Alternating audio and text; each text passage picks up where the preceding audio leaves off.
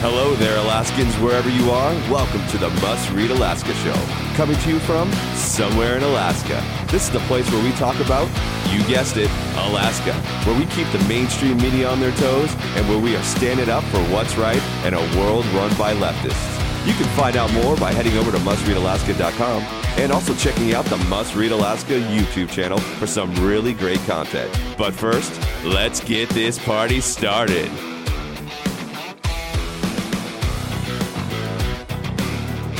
Thank you, Scott. Hello and welcome everybody to the Must Read Alaska Show, coming to you from somewhere in Alaska. And it is cold somewhere in Alaska where I am today.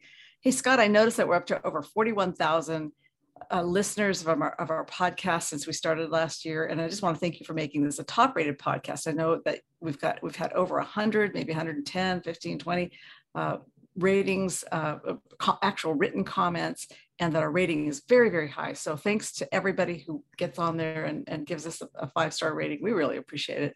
And I know that we're getting over 3,000 listeners a week. So that's really great news. If you want to help Must Read Alaska keep the freedom-loving and tyranny-crushing vibe going here in Alaska, help us bring conservative news by hitting that donate button on the right side of the page at mustreadalaska.com. I'm Suzanne Downing. Our co-host John Quick is here from the Kingdom of the Kenai. John, you've been working on some Must Read Alaska swag for Christmas. It's all in the swag shop at Must Read Alaska. Why don't you tell people about those shot glasses you just posted? Yeah, so thanks so much, Suzanne. John Quick here from the great place of the Kenai Peninsula. And it is about 2 degrees here. It's very cold. And we at Must Read Alaska, we want to keep your stocking stuffed with the latest and greatest swag. So as of this morning, or as of actually yesterday, we introduced about 5 new products to our Must Read Alaska store. And you can just go to mustreadalaska.com and you go on the drop-down menu and click on shop, and you can't miss it. Some of these are a Let's Go Brandon shot glass. You're going to need this as you bring in the new year. You might as well take a shot out of a Let's Go Brandon shot glass. We got a Let's Go Brandon scented candles, people. We got Let's Go Brandon wrapping paper so that you can wrap all of your gifts to your either conservative or liberal family members. You can annoy your liberal family members and by giving them Let's Go Brandon wrapping paper. It's pretty awesome. And then the Crescendo, which is actually a really cool product, is a Let's Go Brandon wireless earbuds for your Android or iPhone. Pretty high quality stuff. And we're just living the dream on the Kenai Peninsula. You just actually put out an article, Suzanne, about one of our awesome nurse practitioners here on the peninsula. Her name is Kirsten Giesler, and she's out there doing some awesome work in terms of prevention of COVID. And she's got some facts and data that she kind of just released publicly on her Facebook. And so for those of you that are interested on actual facts and data as it relates to somebody who thinks about COVID in terms of there is ways to prevent it. And we got that on our Must Read Alaska site right now. You should go right there and check it out. Right. So that's Kirsten Giesler. She's a nurse practitioner who has prescribing authority. And I know she's prescribing ivermectin for early treatment of COVID. And I guess we have to be careful about saying that word or we'll get canceled. So we just say the I word. And she also has a protocol involving a lot of vitamin D, and a lot of zinc, and really just amping up everybody's nutrition levels. She really recommends that people get off the standard American diet and get onto a diet that is going to really support their immune system. And it makes a lot of sense. And then what we've got is a story that lays out all the people that she's seen in the past 4 weeks, how many of them were COVID patients, how many of them were early stage, how many were late stage. She's not lost a patient yet. And so that's good news. And I know the same is true for Ilona Farr in Anchorage. The only patient she lost was the one that got to her too late. And so we have a lot of people starting to look at these early treatment protocols, and it gives you some hope that there may be something to it. I recommend that story to everybody.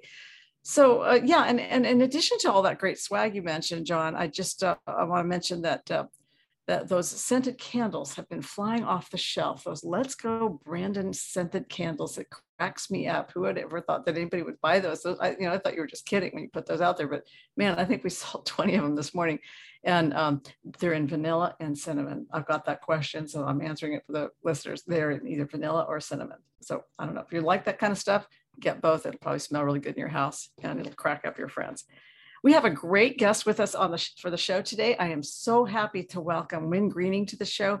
Win writes twice a month at Must Read Alaska. He writes columns out of Juneau, where he lives. He's a personal friend of mine. He's lived in Juneau for his whole life, born and raised, and is one of our senior contributors. And he's kind of a reasonable conservative. It's the kind of guy who has not got his hair on fire about stuff. He tries to take the reasonable point of view. He is serving as a board member of the Alaska Policy Forum, which is a conservative think tank here in Anchorage. And Win, I want to welcome you to the show. Thank you, Suzanne. What a nice introduction. Appreciate it. Yes. Just send me the bill. So, I just was so taken by the column that you wrote this Friday about the Juneau mail-in election. And I wanted to focus a lot of our talk today on what happened in Juneau. They had the municipal election on October 2nd, was it? First Tuesday in October, it's 2nd or the 5th. And for the second year in a row, the assembly in Juneau decided to go all mail-in ballot and just make it a permanent all mail-in ballot situation there in Juneau. And you wrote about this, and it was pretty shocking how many people were robbed of their right to vote. So tell us a little bit about the ballots that were received but not counted. Okay, I'd be happy to do that. Let me just start though by saying, first of all, that I've never been a fan of vote by mail, prior to this. I obviously, like many people, occasionally used absentee voting because I was traveling, or, I had some reason that I couldn't make it to my precinct to vote in person. But voters out there shouldn't confuse absentee voting with universal vote by mail voting, which is what we're talking about right now. That's the system where every registered voter on the voter rolls gets a ballot sent to them in the mail, whether they request it or not, which is the way absentee voting works. You have to request the ballot to get it. As it turns out, and I'm sure Anchorage voters know this as well, because their system preceded ours in Juneau, and we in fact essentially copied their system. Our system is very similar to Anchorage's, and it's presented some problems. And you just pointed out one of the problems that occurred is that a great number, a highly significant number of votes were invalidated for various reasons. In fact, 8% of the votes in the Juneau election were invalidated. Half of those were invalidated because they weren't postmarked properly or at all by the U.S. Post Office. That's a stunning number. I mean, and your column lays it out, and I recommend people go to mustreadalaska.com and check this out. So you had 652 ballots that were received but not counted. Correct. And of those, over half, 357 ballots were thrown out because the post office did not put a cancellation on the envelope on the stamp. So when they got to Anchorage, where they were going to be counted, the city clerk here couldn't tell when they'd been mailed. She didn't know if they made the deadline. Right, and they were obviously, those are the ballots that were received after the election deadline, but weren't postmarked. If the ballot had been received before the election deadline and not postmarked, that would have been one thing. But these were received after. And of course, we know what's happening at the post office. Their guarantee of mail delivery now, as you know, has been degraded significantly over the last year. They've announced now that they can't get mail out in a timely fashion as well as they used to. And so exactly. In fact, just to add to that, just a couple of weeks ago, the post office announced that it was moving its expected delivery date from 3 days to 5 days, or from 2 days to 5 days. So they've really downgraded when they can say they don't guarantee it unless you go in and get a certified type letter out, but or priority mail. But for average first class mail, it used to be a 3-day standard, and they've moved it to a 5-day standard. So they don't even expect to be able to get it until 5 days, and it might not make it until 7 or 10 days. That's right. And here's the ironic thing. I mean, first of all, the whole reason behind, at least in Juneau, the reason provided for going to this system is, one, that it was supposed to provide a higher voter turnout. And secondly, and we can talk about that in a minute, but the point I wanted to make was it was supposed to be more convenient. But what we're finding out is people don't trust the postal system. So they're getting in their cars and driving to the post office and walking in, standing in line in the post office to get their ballot hand canceled. Well, that's hardly convenient when you think about just being able to walk in and vote your ballot, watch it go through a scanner like you used to do in the in-person voting. And right. That's all very transparent and convenient. Any mistakes or problems with voting would be caught right there. That's not the case with vote by mail. So they can also go in Juneau, they can go and drop it in a drop box like they can here in Anchorage. Is that correct? That's true. There were 2 drop boxes, I think. Just, there weren't very many. But you're still talking about someone's got to pick them up. They've got to transport them somewhere. That again is, putting another factor in the system where somebody could drop the ballot on the street as they're transferring it. I mean, every time you handle a ballot, you're increasing the chances of a mistake being made. And that's whether it's being handled by the post office or whether it's being handled by election workers.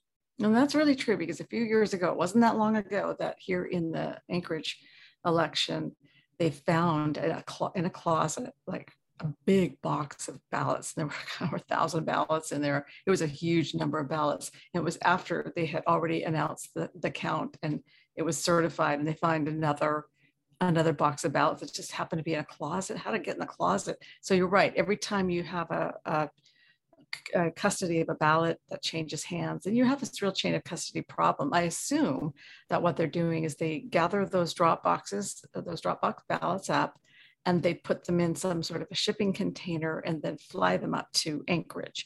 And then they have to unload those and then get them down to the election central in Ship Creek, which is a big warehouse. And then they deliver them there. And of course, this all happened at the same time that the clerk was trying to manage the Anchorage election as well, because there was a special recall election going on at about the same time. A little busy right then, so bad things could happen.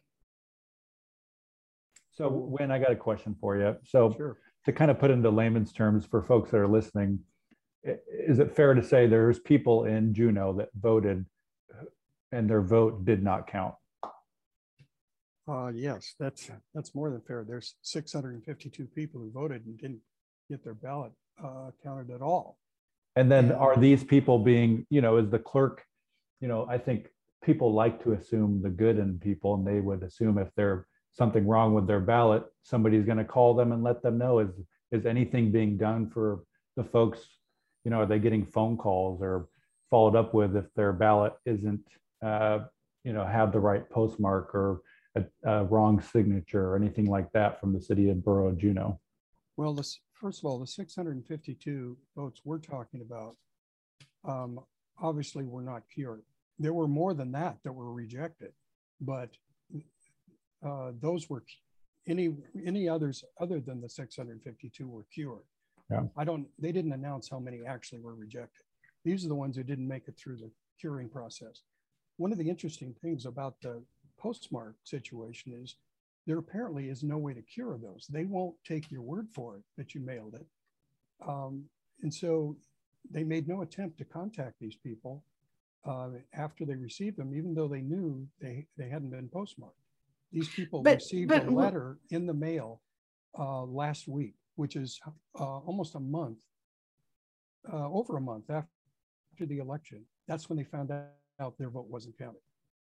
But Win, I have a question for you on that. It seems to me that when the Alaska general election takes place, a statewide election takes place, and if somebody has an absentee ballot, what they do is they vote their ballot, they put it in they put it in the envelope, they sign it and date it. Shouldn't that date on it be what's accepted, rather if there's no cancellation? They obviously received it in the mail. Yes. Yeah, but no. That's a good question. And we asked that question of the Division of Elections. And their answer was they take the date on the ballot as evidence that it was mailed on time. Apparently Juneau won't do that. So the state does that, but Juneau won't. Correct. Or is it the managers at the city clerk's office here in Anchorage that won't? Well, I would think that since it's our election, we should be able to determine what a valid vote is. I wonder who set those rules. It's really, really fascinating. Well, you mentioned that Mayor Beth Weldon in a radio interview said that these vote by mail elections are more expensive. And in your column, and I recommend people go and take a look at this at mustreadalaska.com, it's $400,000 more per year than in-person elections. And how many people voted? Approximately 8,000 people voted. I will say that I did contact the mayor about her comment regarding 400,000, and she subsequently clarified that number and says it's quite a bit lower than that, but it still is approximately 4 times what a conventional election costs. So the cost is still there, and you got to ask yourself why we're spending this kind of money when there apparently is, first of all, it's not that convenient. Second of all, the voter turnout that they claim was going to occur when they went to vote by mail never occurred. In fact, voter turnout in this election, the most recent one, was 28% below last year's election. So I can't, there's no way to make the claim that voter turnout has increased because of vote by mail. So you said there were 13,000 approximate ballots that were cast. Is that what you said? No, 8,000. Oh, 8,000. Oh, yeah. Okay. They mailed out almost 28,000 ballots. So that's a lot of ballots that ended up in waste baskets, garbage cans, and recycle bins and post office lobbies. You kind of wonder what happened to all those ballots. I mean, well, yeah, you it's do a wonder. vulnerability in the system. That's true. And I heard from some Juneau people that I know who mailed their ballots in and didn't get them counted. So it's not that it's some big ballots that didn't get counted. These are actual real people that I know personally, people I've known for a long time. But if you have $400,000 more for an election than if you do it in person, I just did the math on that. That's $50 more per ballot that got voted. And that is a huge number. So in addition to whatever it cost already, maybe it costs $50 a ballot just to do an election. I don't know the answer to that. Okay, Suzanne, just in the interest of accuracy, I want to make sure that this gets recorded. The $400,000 figure has been walked back. The mayor says it wasn't that much. So she says she misspoke, and the number's less than half that. So nevertheless, it is a significant increase over what it costs for a conventional election. Yeah. And then, of course, what is going on in Juneau now is they're going to do this permanently. So they have to have a building that I presume is going to be used once a year or twice a year to operate elections out of. And who knows what it'll be used for the rest of the time, but it'll have maintenance issues with it. And they are going to spend $700,000 for equipment and building renovations so that they can count their own ballots in that building and run these mail-in elections for $700,000. That's the starting cost, right? That's right. That's their estimate of what they think it's going to cost. Now, have you ever seen a city project ever, completed on time? On time and under budget? Doesn't happen. Under budget? Yeah. No, I don't think that's going to happen. There's a 6-month lead time on ordering the machines and the equipment that's required. Hopefully it'll all be done in time, and our elections are going to go off without a hitch. But experience tells us that that's maybe not going to be the case. So it sounds like it costs more and it's less efficient. When, in your opinion, why on God's green earth would the other team want mail-in ballot elections?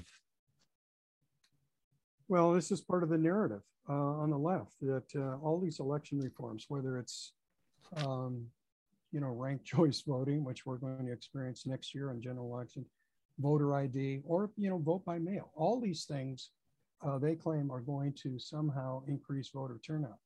But the evidence shows that that's not the case. And so I don't think we should be jumping all over these. The time and tested kinds of elections that we've had in the past, where you walk in, hand your completed ballot to someone who runs it through a scanner, that is the most effective and transparent way of registering your vote. And I don't understand why we want to make it more complicated, less convenient, and open it up to all kinds of vulnerabilities in terms of possible ballot manipulation or even outright corruption or fraud. Yeah, that's really interesting because, of course, in Juneau, you're not seeing the voter turnout that was promised, and yet the Assembly and your city manager Rory Watt is saying we're convinced that vote by mail is a good long-term decision.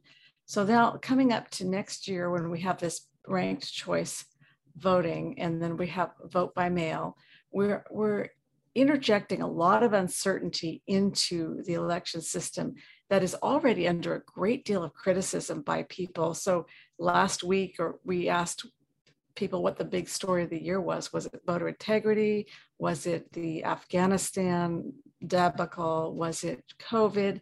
And far and away, readers said that it was the voter integrity. That's what they're most concerned about.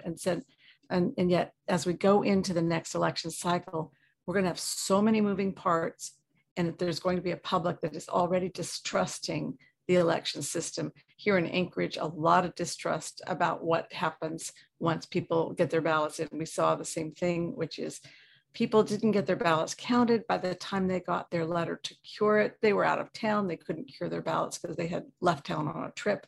And if you're not sitting there waiting for the letter from the clerk, and you're sitting by the mail slot waiting for that to drop through, people have busy lives. They want to go vote and they want to move on. And at least with the absentee election, you can order your ballot, fill it out, and send it in, and then it becomes a question ballot.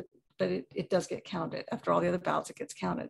So in spite of this, they think they're going to do this. They just think that it drives turnout, and they think it's more convenient. And yet, what you're saying is that there's just nothing convenient about it when you don't know. I mean, that's a pretty high percentage of 600 out of 8,000 ballots, a huge percentage. What percentage you decided that was? 8%. 8%. And just to piggyback on your last comment, Suzanne, I use the word irony a lot in reference to this initiative, because voter distrust of the system and the lack of trust in our elections is actually going to drive voter turnout down. So what they're doing, in fact, is the exact opposite of what they said they're going to do, which is increase voter turnout. Yeah, and you're saying that in 2021, over 18,000 ballots were not returned. And of those that were returned, 8% were not counted because something was wrong with them. And so, and not counted and unable to cure. So, and then half of those, so 4% approximately, maybe a little higher than 4%, simply were not counted because the post office it ran it through the cancellation machine, or it just dumped them all in there and said, move these up to Anchorage, and they never put a cancellation on it. See, this to me is a scandal. It is. And as long as we're going to rely on third parties like the U.S. Post Office to be part of our election system, we're going to run into these problems. It's not going to go away.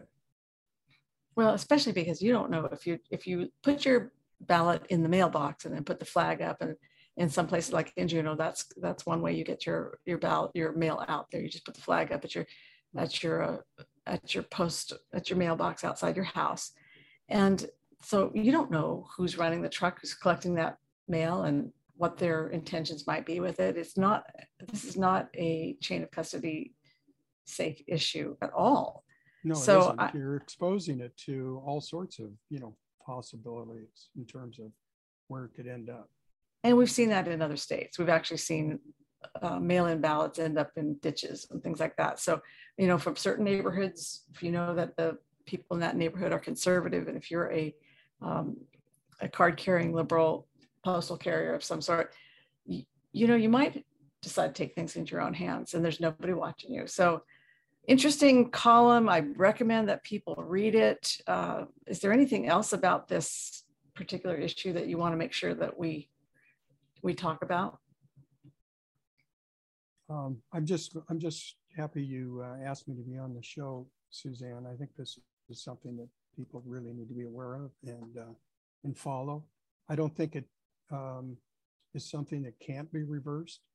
The Assembly still has the ability to make changes to their decision to go ahead with this. If not cancel it outright, at least make changes to it that will make it more secure and more palatable. Well, John will remember this. A couple of years ago, the Assembly down on the Kenai voted to go to vote by mail exclusively, and the public was absolutely beside themselves. They were so unhappy with that. Before the next election, the public put a voter initiative on the ballot and voted it down. And so if you had the will in Juneau to do that, that would be an option, is just to take it as a ballot measure, get a petition, get enough people to sign it, and then make them reverse that. I know Juneau, Juneau, that's probably not going to happen. Yeah, I'm not sure that's going to happen. But it did happen on the Kenai. The public took it in their own hands. And really here in Anchorage with this vote by mail, we saw so many things that were very similar to that. And I think that a ballot measure could probably pass if somebody had the time and wherewithal and the resources to actually go down and get a petition going. It's just, there's just lots of battles to fight, and nobody's quite ready to fight that one. So I really appreciate you being on the show, Win. It is always really good to hear from Juneau, and thank you for taking the time to be with us today to talk about this super important topic. Please, everybody, go and read Win Gruening's column on the ballots that didn't get counted in the Juneau election. It is a warning to the rest of the state about what happens when you go to this mail-in only election system and what the worst case scenario can really be.